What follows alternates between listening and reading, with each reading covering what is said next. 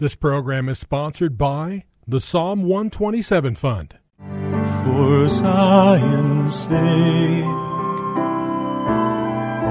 I will not keep silent. For Zion's sake, I'll not hold my peace. Welcome to For Zion's Sake. Isaiah 62:1 is taken directly out of the Hebrew Scriptures when the prophet Isaiah declared, "For Zion's sake I will not keep silent, and for Jerusalem's sake I will not keep quiet, until her righteousness goes forth like brightness, and her salvation like a torch that is burning." Your hosts for the program are Shelley and June Volk, Jewish believers burdened to see Jew and Gentile become one. Believers strengthened in their faith and for their Jewish kinsmen to come to the saving knowledge of Jesus as the Messiah, the Son of God. Bless the Lord. Good evening to you and welcome to For Zion's Sake. We thank you for joining us. We're the Volks. My name is Shelley. And my name is June. Hi, everyone. It's good to be with you as we continue a teaching that we started yesterday. And specifically, we're looking at Psalm 19. An incredible psalm, basically about the glory of God. And we shared yesterday that there's really divisions in this, and we need to see this. For example, verses 1 to 6 is a demonstration of the glory of God in creation. Verses 7 to 11, we see the glory of God in His Word. And then in verses 12 to 14, to the conclusion of the psalm, we see how the glory of God can be revealed through our lives, which is the most powerful thing because we've been created, as we said yesterday, reading from Isaiah 43:7, that we have been created for the glory of God. And Junie, what comes to mind now is I think of the scripture that says, in the end, the whole earth shall be filled with the glory of God as the waters cover the sea. And we are all going to, that's the time that Jesus comes back, the dead are raised, and the kingdom of God shall be established on earth. And I don't know what could be more glorious than living for the soon coming return of the Lord to see the kingdom in its fullest.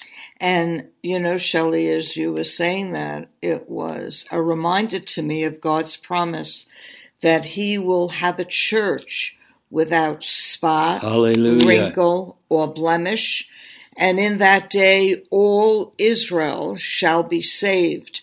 So if His people, the church, Jew and Gentile, being one in Him, and He being the life-giving of each one, that is the glory of God. Hallelujah. And for all Israel to be saved, only God can do it, Shelley. You and I know that.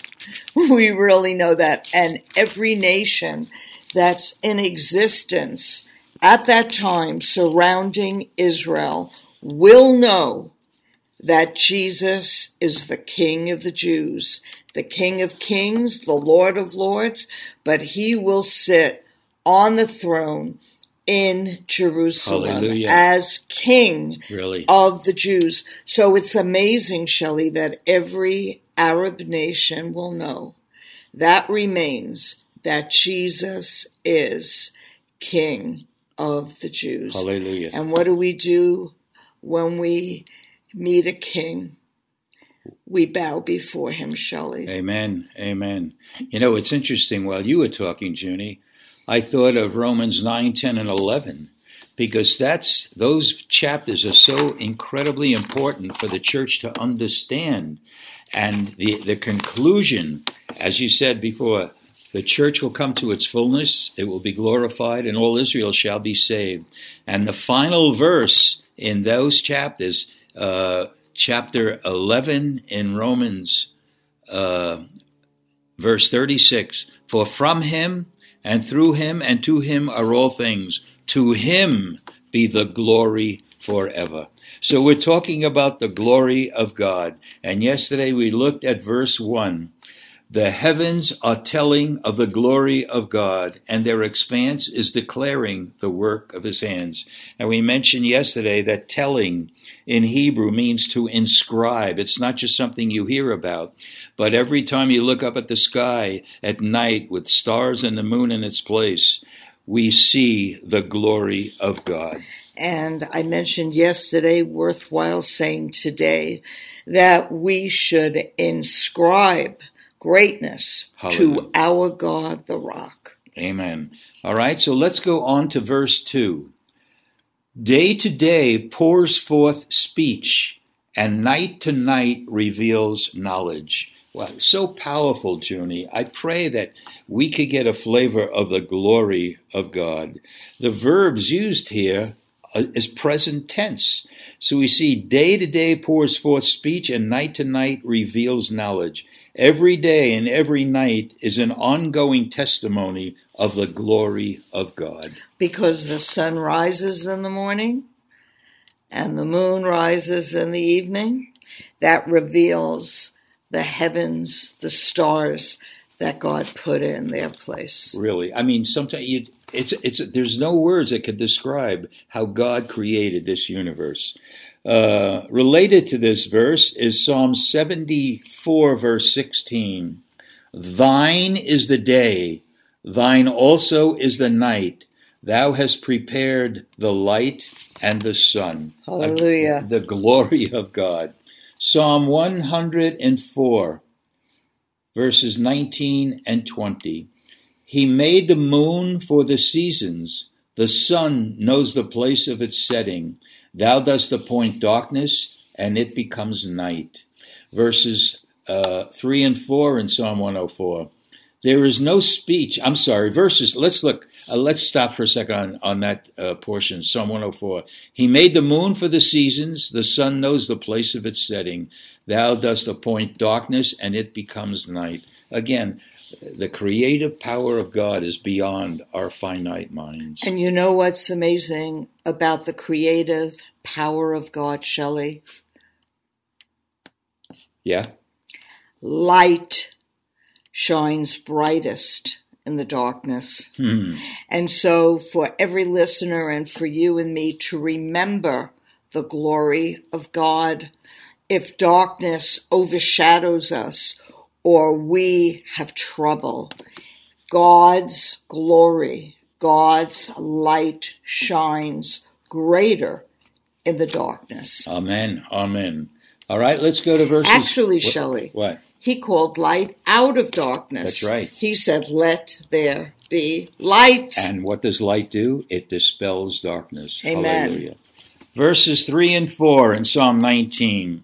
There is no speech, nor are there words. Their voice is not heard. Their line has gone out through all the earth, and their utterance to the end of the world. In them he has placed a tent for the sun. Powerful words, Junie. But it says, there is no speech, nor are there words. Their voice is not heard. When we think of speech, we think of words being spoken. And yet, there is nothing audible coming from the heavens. Yet, the very fact that God created the heavens in such a majestic way, we could say they speak volumes about God and his creation. They speak volumes about his glory. They speak volumes about his majesty. So their words are going forth even though there's no real words. And it's a powerful testimony to the created power and glory of our God. And if you remember, Shelley, the shepherds in the fields of Israel were the first to know of the birth of the Messiah because they saw the light, they saw the star, and even the wise men who came from, most people think, Iraq. They speak of the wise men in Iraq as coming to Israel. Imagine men who weren't even Jews saw the sign in the heavens and followed the star that they may discover the King of the Jews. Where is this one who has been born, King of the Jews? The heavens declared it without speaking a word. Amen, amen, amen. Wow. The heavens declare and tell. It says the night reveals, and no matter what our natural language is, we can understand the glory of God. And Junie, the fact of the matter is, all people are without excuse when it comes to the recognition of who the Lord God is. It's amazing, Shelley, because again, we spoke about it yesterday. Light shines greatest in the darkness. Really. Let's look, Junie, at Romans 1, verses 19 and 20, because we just mentioned the fact that we are without excuse. Listen to these verses. That which is known about God is evident within them, for God made it evident to them.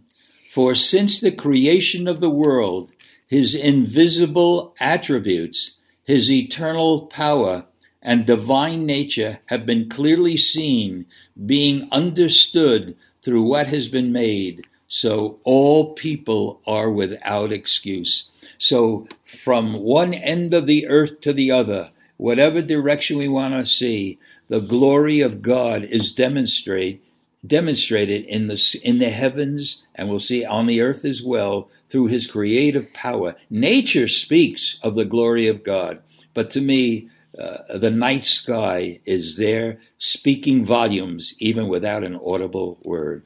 And you know, Shelley, when we went to New Zealand and Australia, the other side of the world, the heavens declared the glory of God.